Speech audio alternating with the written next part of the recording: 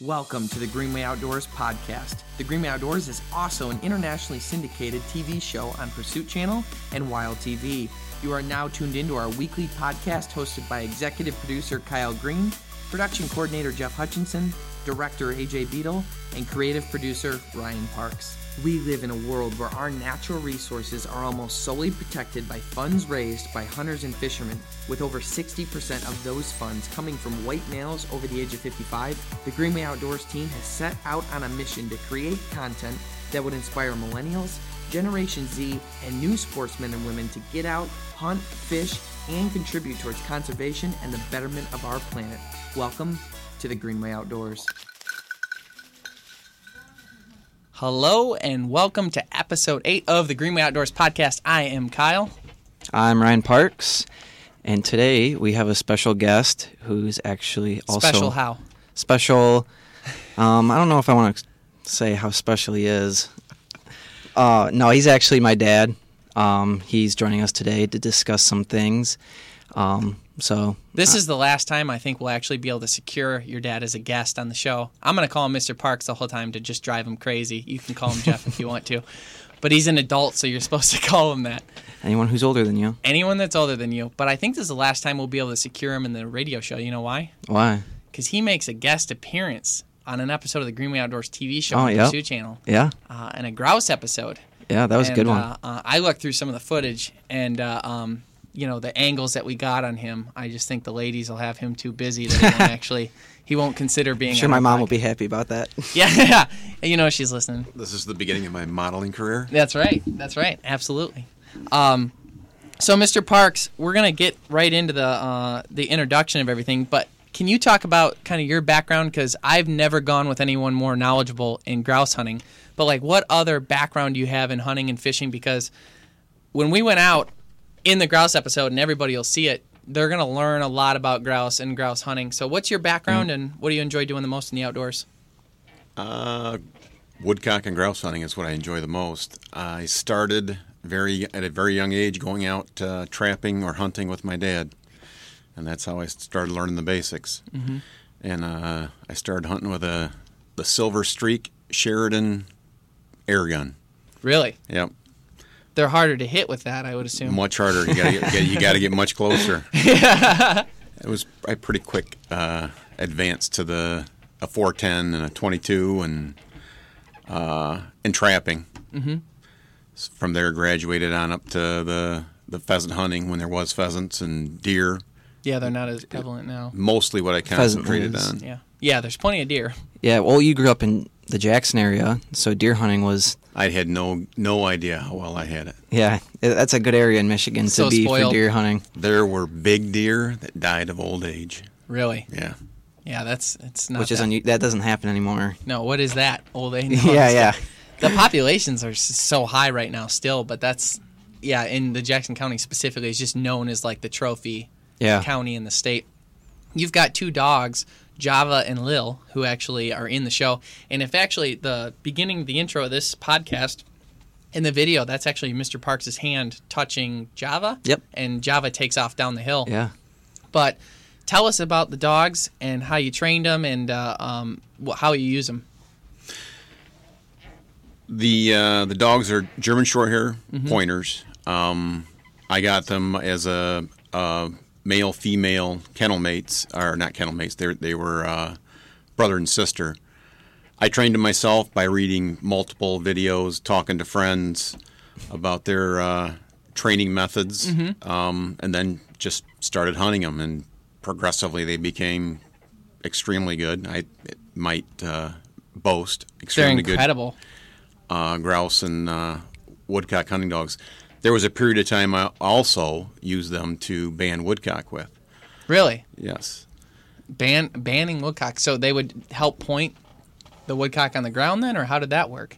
Yeah, you first you have to go through a certification process with the Woodcock Banders Association. They'll certify you. Actually, they're certifying your dogs.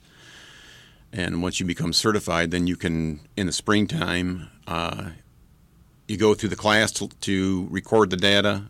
Your dogs get checked out to make sure that they will perform the way they need to They're not eating baby woodcocks on the run. yeah, exactly.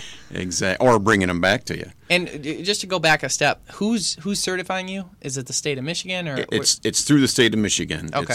It's a program that Al Stewart and Lori Sargent from the DNR run, which it's an excellent program for keeping track of the migration of the woodcock is what the tagging is for. They have other programs to do bird counts. That they count the springing or the singing males in the spring to determine the number of birds. When you say singing males, what does that mean? That means a woodcock will make a very specific a sound when it's on the ground. Okay. It's called a peent.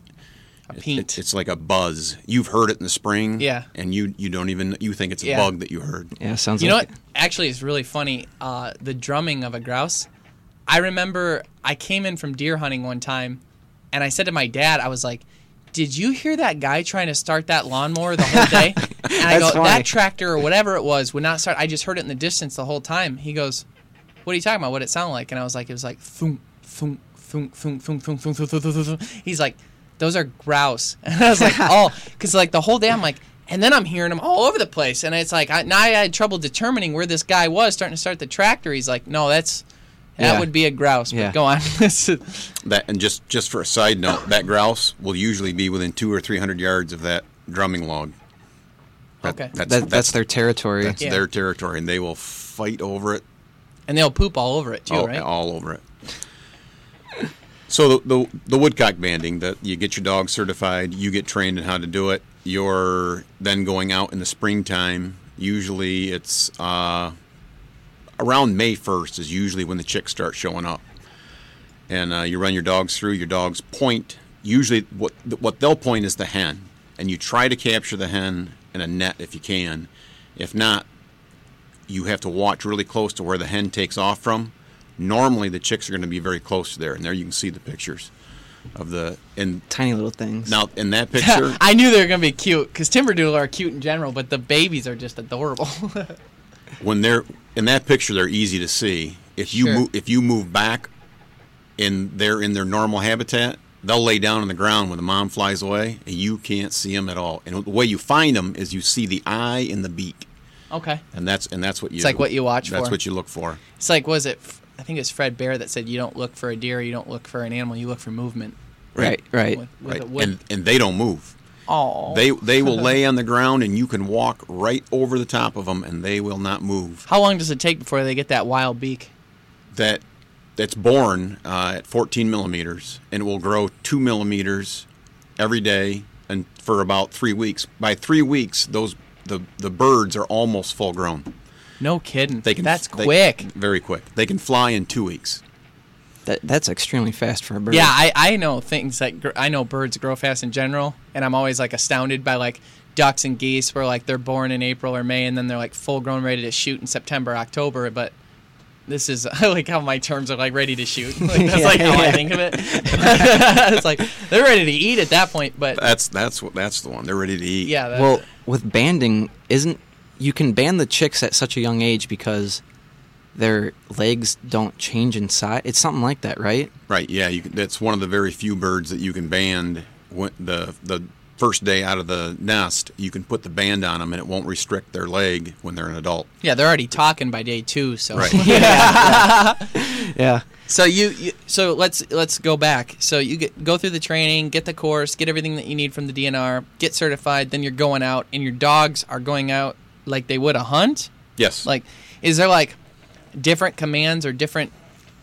How do you instill the different philosophy in the dog for like what's happening It's exactly the same philosophy for mentally for the dog? For the dog, your dog has to be steady to wing, which means when the bird flies away, the dog doesn't move. It stays exactly where it's at, and it doesn't move forward. You then put the dog on wall or tie it off to a tree, and then you move up and try to find the chicks. Preferably just teach your dog to stay on wall, which means stay, don't move your feet. Yeah, and One step. Yeah, because we need to hear. And Right? and you don't want the dog to follow its instinct of let's chase that. Yeah. Yeah. So that's why hours of work have been put into those dogs, getting up at 5 a.m. during the summers and hearing them Java, come, Lil, come. They're cute though. It's funny. Yeah. It's funny because Java and Lil. I think we have a picture of Lil, the white dog, in the bed. That's how you get a dog. If we can show that again, this is how you get a good dog. Yeah, you have to treat him right, like that. Oh, that's so cute. Yeah, well, Lil's a lover. Oh yeah. When we were up north at the property when we filmed the episode, I was laying on the couch and she was like coming up and she's like, she gets up and then she like looks to see if he's looking before she like gets up on anything. She's like, is he gonna see me? And then she'll like get up and she'll like lay on you and then she'll like count on you to like protect her from whatever like consequences are coming for what she's done. If you're sitting by a campfire and you start petting her and you're just talking, pretty soon she'll be on your lap and you don't even know how it happened. Love it. She slowly sneaks one paw up and then the other paw. What I like about them is that, like both dogs, they're so loving and cute, but also like super disciplined hunting dogs. Because like a lot of people are like, Jeff and I have talked about it before. Like people that have hunting dogs, they treat them like specifically. That's all they are is hunting dogs. Like sometimes they don't even name them. They're like hunting dog, and then, like the dog comes over and it's like they keep it in the garage. Yeah. Or like outside or whatever. I'm like, I want to love them. Yeah, those good. They're good family dogs, but they were bred with a purpose, right? And their job is to hunt, and they're very high energy. And it's like, what happened? It was when it won Dog of the Year or whatever it was called. Everyone went out and bought one. Yeah, everybody thought I don't remember what the show was. Well, I don't know what it's called. There was a dog show, and the German Shorthairs was the #1 dog. So everybody went out and bought a German Shorthair because it's such a beautiful dog. Well, it's too high energy. It's just the Beagle won one year, so everybody went out and bought Beagles. Well, there was a whole bunch of people who had Beagles who didn't like Beagles. Right. Yeah. It's such a dedication to train a dog. It's not what anyone thinks. It's the same reason why. It's like. And I was talking about wanting a golden retriever named Spoon, but when I wanted a golden retriever so bad, Ryan's like, "Why would you do that? There's no purpose." I'm like, "I'm gonna love them because I know I don't have the time and the dedication that you owe to the dog to be able to perform well. Otherwise, you're just out there screaming at a dog that's never gonna be able to perform the way they want to, and it's a bad relationship." We call them swamp collies. Swamp collies? Yeah. The golden retrievers? Yeah. I can see that. That everything gets on them. Is that why or what? Yeah, that's part of it. Yeah, they like come out. And they're just that low, docile they're so sweet, attitude. Though. They are sweet. They're sweet. They just want love. But they're pretty forceful about it. Yeah. Christy has too, and like when I used to watch those ones when she'd be out of town or whatever, they like Bear will get on your chest to get pet. You know what I mean? They think they're lap dogs. You'll wake up and they're under the cover sleeping like a human being on the pillow, nose to nose with you, and you're like, hey. Yeah. It's weird when you wake up and they were already up. You're like, and they're staring at me? How long were you awake? But so you go out and then you net them and then you band them. Now, my question is, have you ever shot a banded woodcock then? Since you banded them, I have not ever shot a. None of the guys that I've done the banding with have shot a banded woodcock. You kind of avoid the area where you did banding in. Really? Yeah. It's like it just doesn't seem right because you know too much. Well, tell them migratory wise what happens. Oh yeah, migratory wise, it is not uncommon for a banded bird to be shot almost exactly in the same location where it was banded. Because they're just chilling there. They're migratory. They migrate, but they hit the same exact spot. They migrate to Louisiana, the Panhandle, but they'll come back. It's not uncommon for them to come back to exactly the same spot they were born. That's no kidding. Yeah, you wonder how they just get programmed like that. I mean, the pigeons have it in their head. They have like an internal compass that. Like the homing pigeons, they know exactly where to go. After you could bring them miles away, and they'll go right back. It's just amazing to me. Like always, like too, like with the wild turkey, like the brilliance of how smart a wild turkey is, and then once in a while, you just be like, "What a stupid move by that turkey!" Like it's like there's things about these birds like that. They're just so brilliant in some ways, and then other ways, it's like, what were you? Yeah. What were you thinking? What were you trying to do there? You used up all the brain on the on the honing skills. Yeah. But so you've never actually shot one yourself that you went out that I banded? No, I've never shot a banded or a banded woodcock. I've never banded a. I know it's more rare because there's less people banding woodcock than say ducks. I would think, right? There is, and usually the ducks are done by the DNR. Mm-hmm. They do it at the managed waterfowl areas every year. Yeah. They do a big thing. They have a bunch of volunteers come out and help. They put at these big cages. They get in. They can't get out. Then they go in, and okay. and then a lot of them are shot just like that. But it's funny too, like talking about like birds getting shot in the same group. We had a friend of ours, Scott was talking to, who went out and his first time goose hunting ever, and a flock came in and he shot 2 birds out of the flock. And then the flock circled back around again, and he shot another bird out of the flock. All 3 were banded. Really? Like No kidding. Like a couple weeks earlier, right there, because like they disbanded a family, and that family happened to come into his decoys, and he lit them up. They were still in the area. Yeah. Huh. So it's just kind of funny. He's like, I got 3 bands. I'm like, you just don't. Yeah. You don't understand. It's like the kids that were grown up rich. They just don't understand what they got. You know Yeah, what I mean? yeah. They just don't get. There's like the appreciation isn't there. Yeah. That's rare, and to get 3 is even more rare. So The woodcock banders, the group of woodcock banders, are all volunteer. They're all. It started as a DNR program in the 1960s, and they started it originally to start testing for heavy metals in the birds Oh. to see if that. What do you do? Run a metal detector down them? Yes, absolutely. See if they got lead in them. How do they test that though on a live bird? Or are they? do they kill them? Were they killing them? Yeah. Really? Yeah, I don't. They banned them anyways? I think they were. Well, they would take one bird. My understanding was they would take one bird and then they would ban the rest. Oh, okay. And then see if that one would they take a chick or an older one? Or am I getting too specific on something? I believe they were. I believe they would take a chick. Okay. But they were doing it because the population was. They knew it. They assumed the population was in decline, and they were trying to determine what the cause It's still was. declining now, right? It is still slowly declining, except for in Michigan. Since 2007, there has been an upturn in the woodcock population. What would you attribute that to? I think it's due to the DNR's management of its forests, Really? and it's creating the habitat that woodcock need,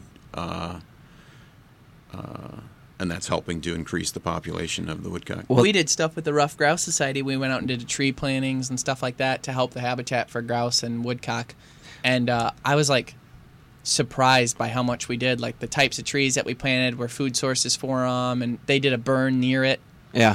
which was supposed to help. And I mean, I've seen firsthand what the Rough Grouse Society does, and they use a lot of they're ranked really high on the percentage of like. You know how like the Sportsman Alliance has like that super, super high quality of like 96% or something of every dollar that goes in like is spent the way that it's supposed to be and stuff. Not that they waste the 4% and they have to have employees and stuff, but Rough Grouse Society has a similar high end percentage of that, so they're a good group to give to as well. And a big thing that I've learned from you over the years is like clear cuts is one of the biggest things. That doesn't only help woodcock, the woodcock population, it helps a significant amount of other. There's 128 species that use a clear cut, whereas a mature forest, there's somewhere between 25 to 35 species that will use the. In the Michigan mature, or just in general? Well, it's probably pretty close in everywhere. the north, Okay. where there's you're going to find grouse. This climate. Yeah, you're going to find grouse around where there's popple trees because they use the popple. Usually, that's their primary source of food to get through the winter. What happens with grouse in the winter? Because I know the woodcock migrate. Do the grouse migrate? What happens Grouse don't migrate. They usually stay in the habitat. They'll usually move into a clear cut that is somewhere between 5 and 15 years old, and they eat the buds off of the popple trees. How do they stay warm? They This is pretty cool. How they, sometimes they'll roost. If you don't have a deep snow, they'll roost. But that leaves them. They'll be predated, or the predation will be heavier by horned owls. If the snow's deep enough, they'll actually tunnel into the snow, under the snow, and they'll hang out in that little snow cave. they make their little snow fort. And Yeah, I like it. Or they go drink their underneath hot the spruce chocolate. tree. Yeah. I was kind of hoping for that. Just wondering how they made. I always wondered how they made the hot chocolate. Yeah. Well, Without thumbs. they'll keep their secrets. He can't tell us everything. Ryan put together a philosophical question that I'm curious on how he's going to play the other side of it and at least talk about it. But for I'll philosophical, recognize the other side. recognize it, but don't get carried away. Yeah. I don't want anyone thinking you're weird. Yeah. But the question's pretty simple, and is hunting moral? And I'm going to let you start on this so you can tell me what the other side is so I can eat your soul with it. But, like, where were you going with this? Like, why did you pick this? Well, I mean, it's a simple question, but you could talk hours about this with someone who's anti-hunting. A lot of the anti-hunters are just city folk who they just don't think it at this point in civilization. I like that you said city folk. You so country, boy. Yeah. In the bigger cities, Chicago, New York, over in California, it's not a thing for them. They've never been raised around it. They were raised in a city. You just go down the road, and on the corner you get all your food. Why would you make an animal suffer? Why would you have to... Yeah, nothing should die. Yeah, nothing should die. Even though those same people will go straight down to the market. The market and buy all their steak and everything. But if you haven't been raised around it and you don't understand it, which is what we're trying to do, we're trying to help people understand what hunters do and what hunting means for conservation, is it's important. And they don't realize it because they haven't been raised around it. Well, we've been omnivores for a very, very long time, and the idea of not eating meat, and there's a lot of proof that shows scientifically that we were likely scavengers. Yeah. In the beginning, where before we were atlatl. What is it called? I have no clue. The weapon. What am I thinking of? Atlatl. Is that how you say it? That's as close as I'm going to get. Okay.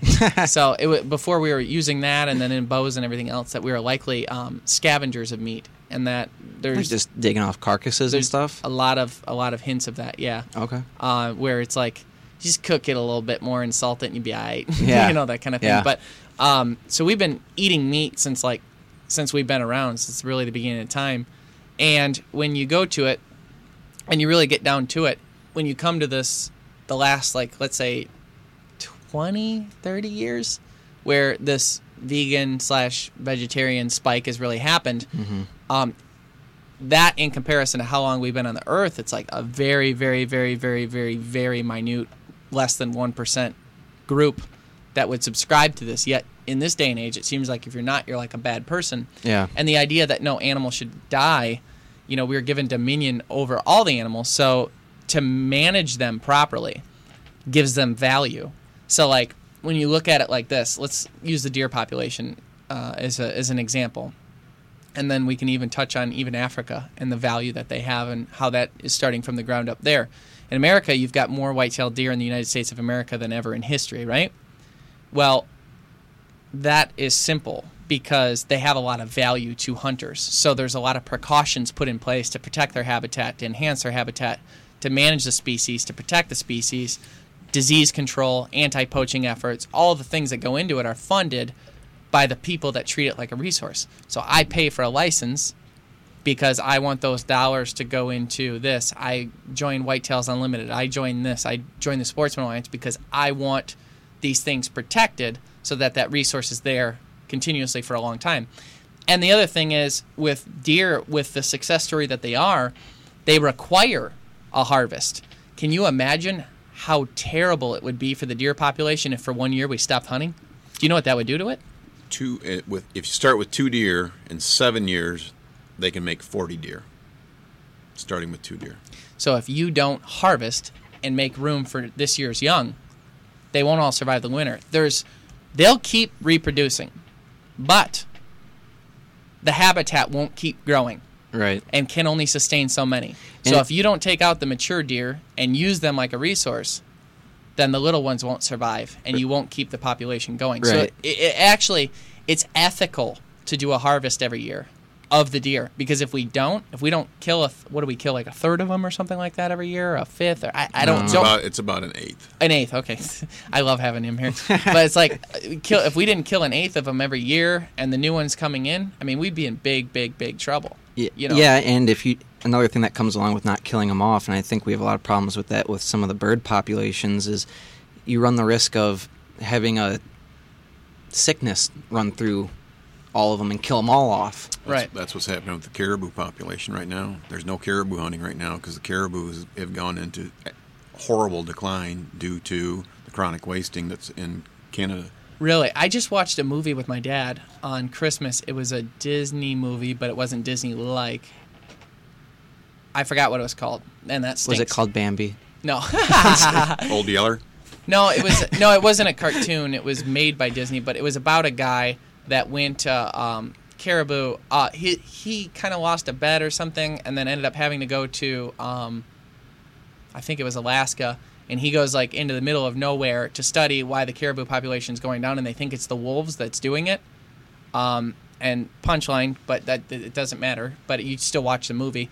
But essentially, he found out that the wolf population was helping the caribou. And this isn't in everything, so do not quote me as thinking that like wolves are good for the environment, because a lot of situations they're not. So don't quote me for that. But the wolf populations there were the only thing keeping the caribou numbers in check, because there wasn't a lot of people hunting that area. Right. So once the wolves were actually helping the caribou, and the numbers were falling because there was too many, and then there was a collapse because of it. There's too many, not enough food, therefore collapse. And it's the same thing with the deer population.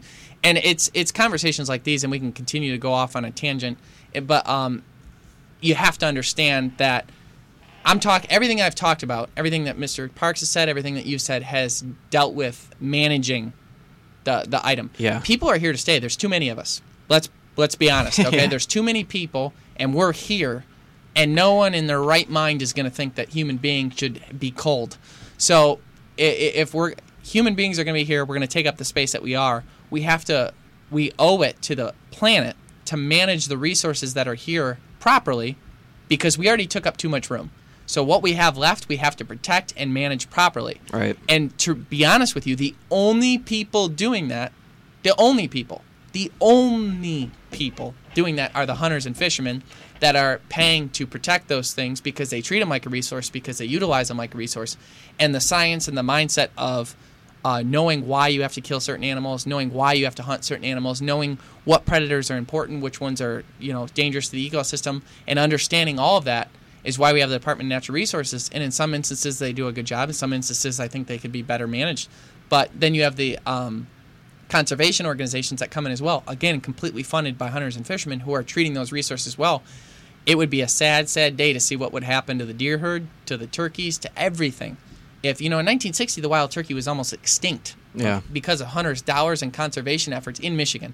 Hunters' dollars and conservation efforts that were put in, now we have a huntable population. When I buy a $30 tag, that reintroduces a few, let's say 3 to 5 wild turkeys into the wild, and I take maybe one if I'm lucky. If you're Jeffrey, you're not going to get one. So this Jeff. You're paying that. No, not this one. If you're paying that money and you're putting that resource in, that's like a really simple thing to understand. So when someone's like, well, how could you shoot that wild turkey? It's like, well, that tag did this, this, and this. And they're like, well, why couldn't you just put that money in anyways? I was like, well, why didn't you? Right. And they're like, exactly. So it's only the people that truly have value for the resource that are going to protect it. And I'm not going to sit around and wait for the PETA people to quit complaining and start putting in money towards conservation when they don't know anything about it, they don't understand it, and they're not going to do anything. Are they going to cull the deer herd? Are they going to protect it? Or are they going to go in Ann Arbor and start knocking deer out with tranquilizers and cutting their dicks off? I mean, that's literally what they're doing right now. It's insane. So you got to think, like, you have to use practical thinking to understand, like, how this should actually work. Yeah. So there's my rant. But no, tell me about why hunting's moral. Another thing, Ted Nugent brought this up in one of his podcasts, was that you can't be a vegan and think you're not killing any animals. Ooh, I love this. Go on.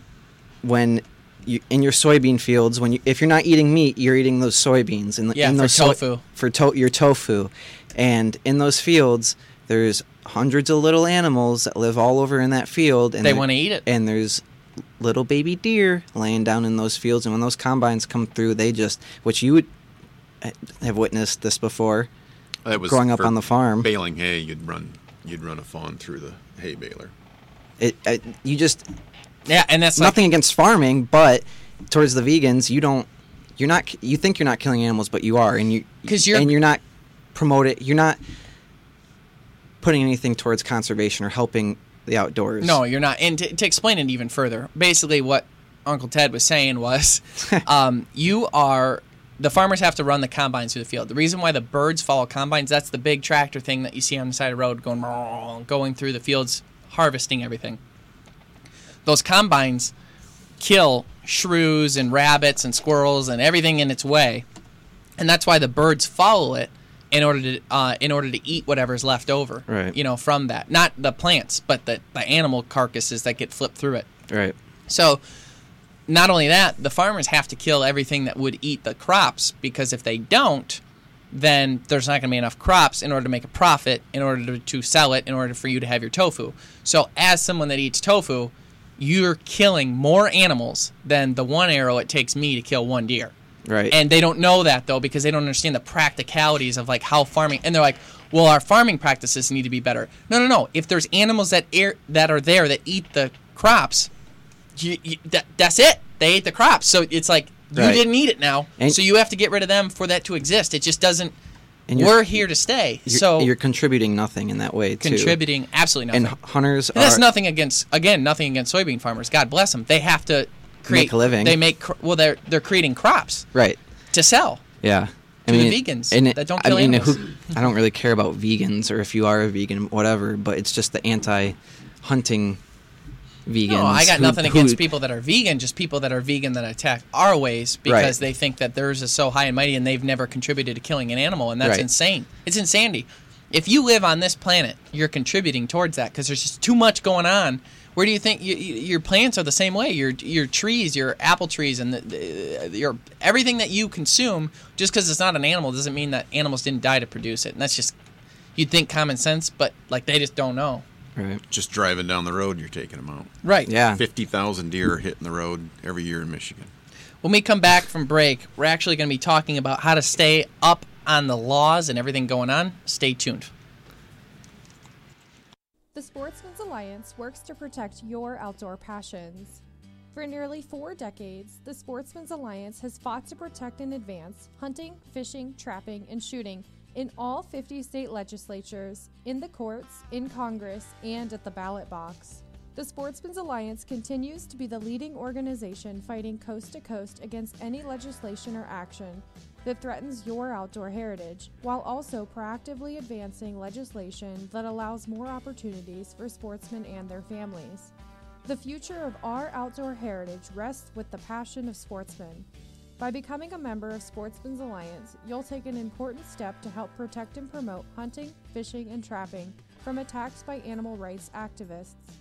Join the Sportsman's Alliance today to create a powerful and unified voice for sportsmen across the country. Take the guesswork out of diver duck hunting with Jeremy Ullman of MI Guide Service. Offering everything you need for a successful hunt at great prices, you're sure to have a blast.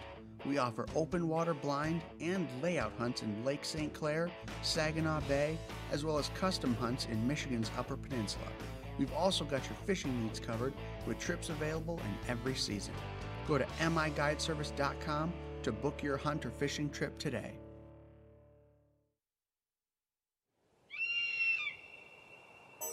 Eagle Review is the review and ratings platform for thousands of international shooting and fishing destinations for virtually every game species.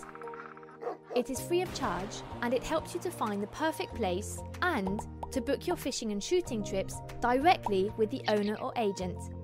You can easily find unique places in virtually every corner of the world.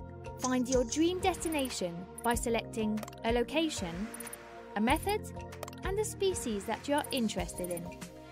Once you've made a selection, you can easily compare destinations and find out what other people have to say about their experiences. It's the way to find your dream adventure, compare your options, and choose your trip. You can then help others finding their dream adventure by writing your review. So join the community and share your passion. Eagle Review. Find your dream shooting and fishing destinations.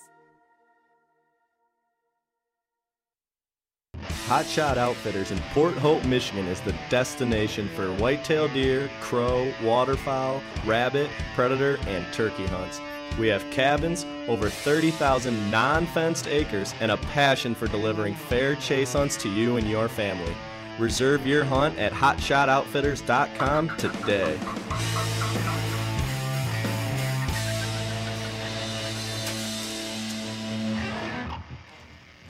Hello and welcome back to episode 8 of the Greenway Outdoors podcast. So, we've been talking about woodcock banding. We've been talking about vegans.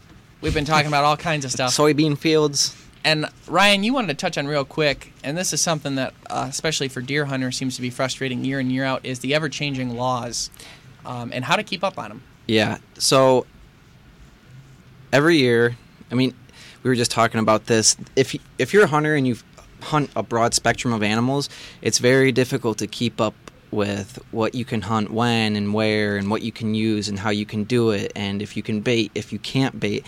And I find it very difficult to keep up to date on that just because wherever we go, nothing against the DNR, but sometimes it's very difficult to locate what you need to read. Yeah, and what you need to know about hunting. Yeah, it's not a simple thing to go to the DNR website, whatever state you're in, and read all the laws on whatever you're going after. And I mean, that's obviously very important because you could be doing something one way since you were a kid, and then one year they change it, but you didn't read the laws ever or get updated on it or notified or in any way. Right.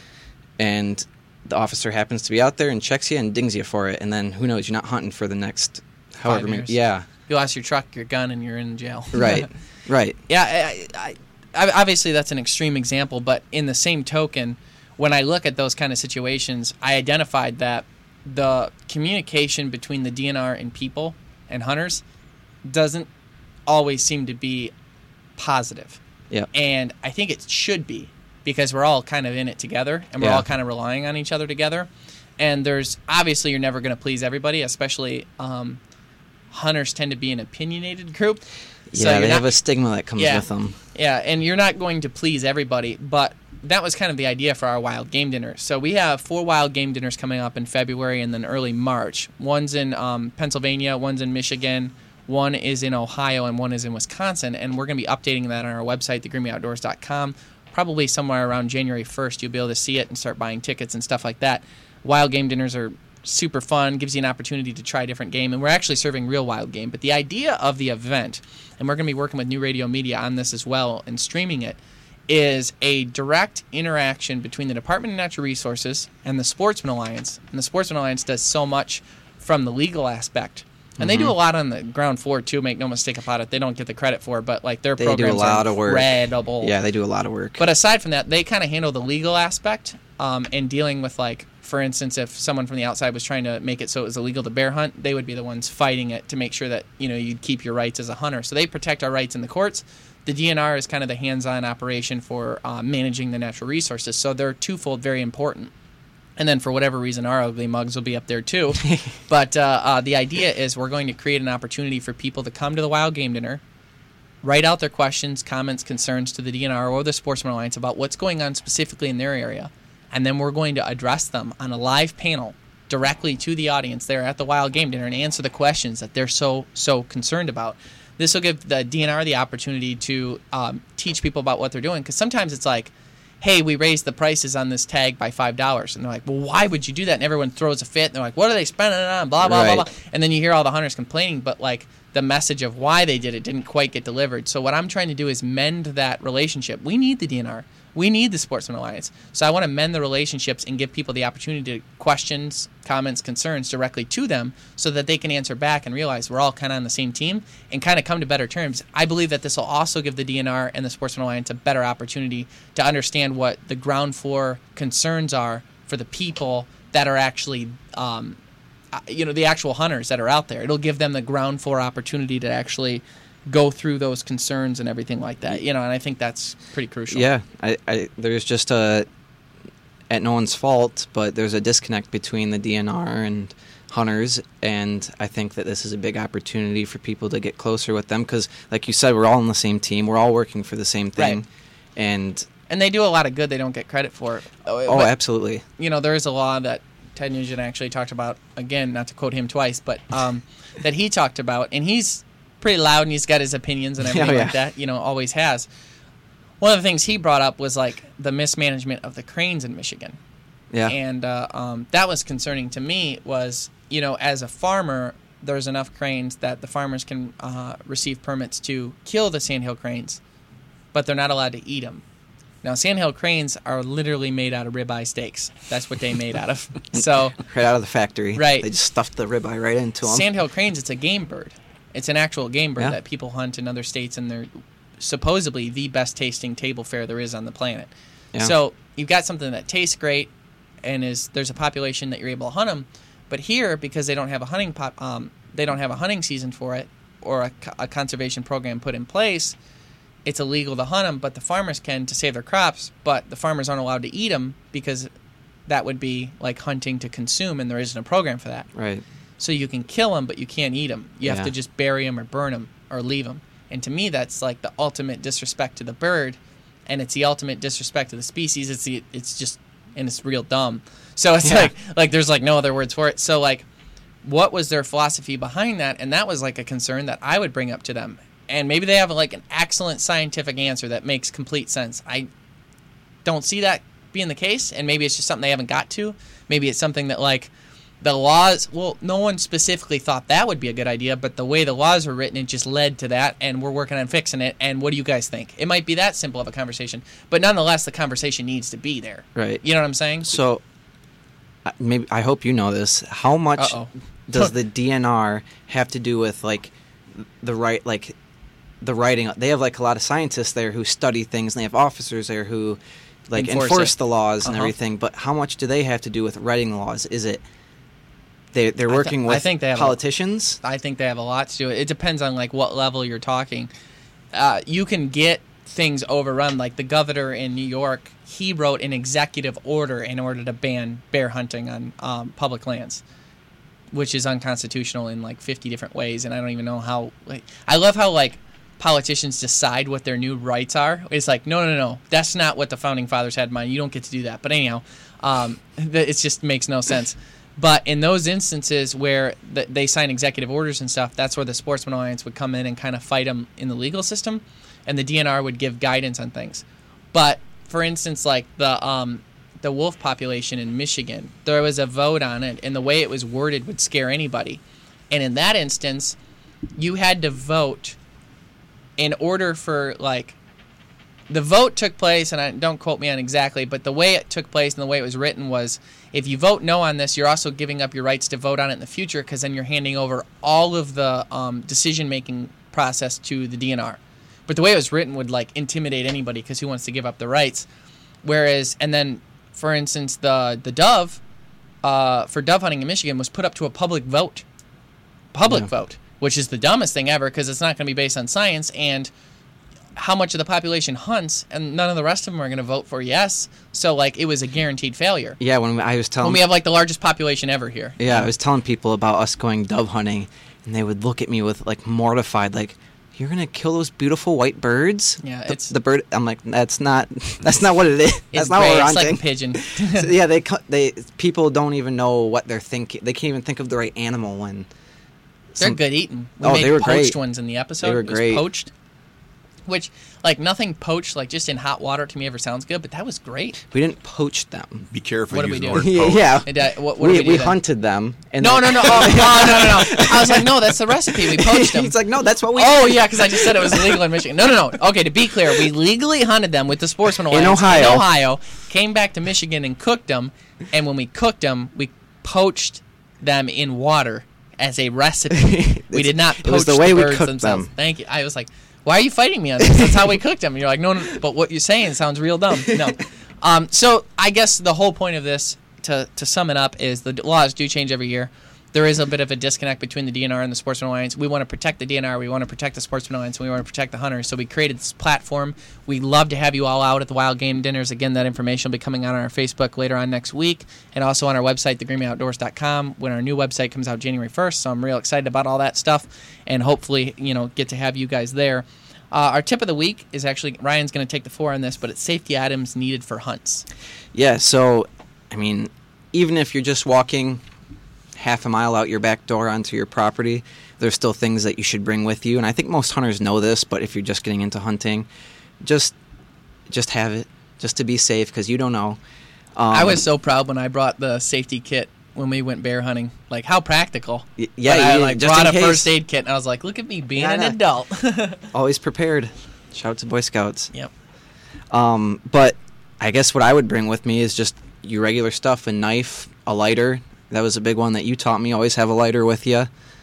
And then some way of drinking water. Those life straws are really cool. Yeah, they're really cool. We used them when we went fishing up in Canada, and I mean, I didn't get sick, so yeah, it must have worked fine. I used that in the mountains in Colorado when I was elk hunting. Yeah, they're great. Yeah, I mean, you don't have to carry around gallons of water or a gallon of water. You just and drink mud if you want. Yeah, they're really you cool. Could. They're really cool. I like how you still get the flavoring of like the stream though.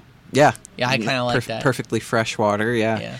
But I mean, yeah, knife, lighter, and some way of drinking water are my things. The two I would add to that is a first aid kit and a rope. My dad always taught me to have a rope. Yeah. I always have a rope.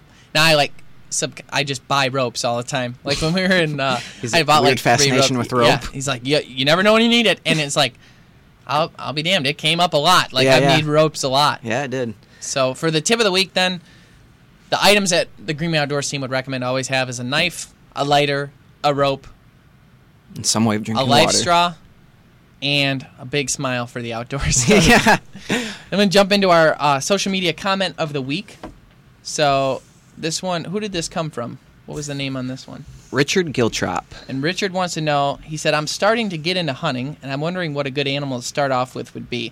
You know, a lot of people always say rabbit hunting. I'm like, that's dumb. Why would you tell them that? That's a tough sport. That's a tough, very tough sport. First of all, they're fast and hard to hit. Second of all, you should probably have dogs, and that's like dangerous to have kids like shooting low at the ground. I'm not saying he's a kid, but a lot of beginners are kids.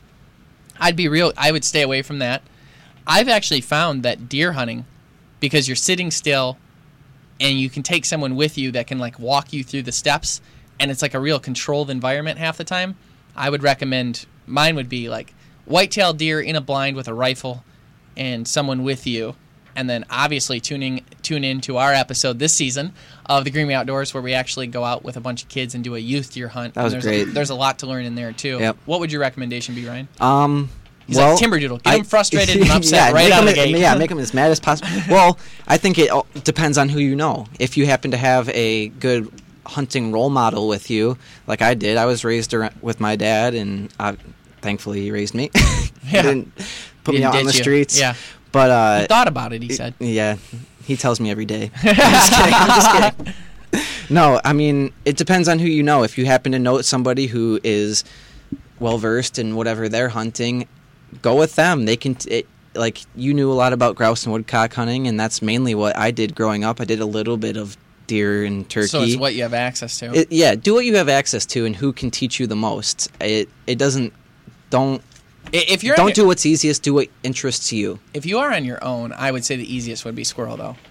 You like anybody has a working knowledge of like where squirrels are, but cleaning them's a pain in the butt. So make sure you know how to clean them ahead of time. So you can just use a .22. It's cheap. The ammo's cheap, or even a shotgun, and the ammo's cheap there too. What would you recommend, Mr. Parks? Yeah. What do you think? I'm just thinking of this now. What about trapping? You did that at a young age. Yeah, and I wouldn't recommend that. That's pretty tough.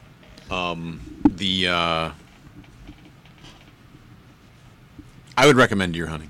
Deer hunting? I would probably recommend if you don't have a gun and you need to buy a gun to go deer hunting, buy a shotgun. And you can get into all the details of the shotgun. You want to buy a bird barrel and a rifle barrel. You need to be because then you can use them for both. That now you can go. You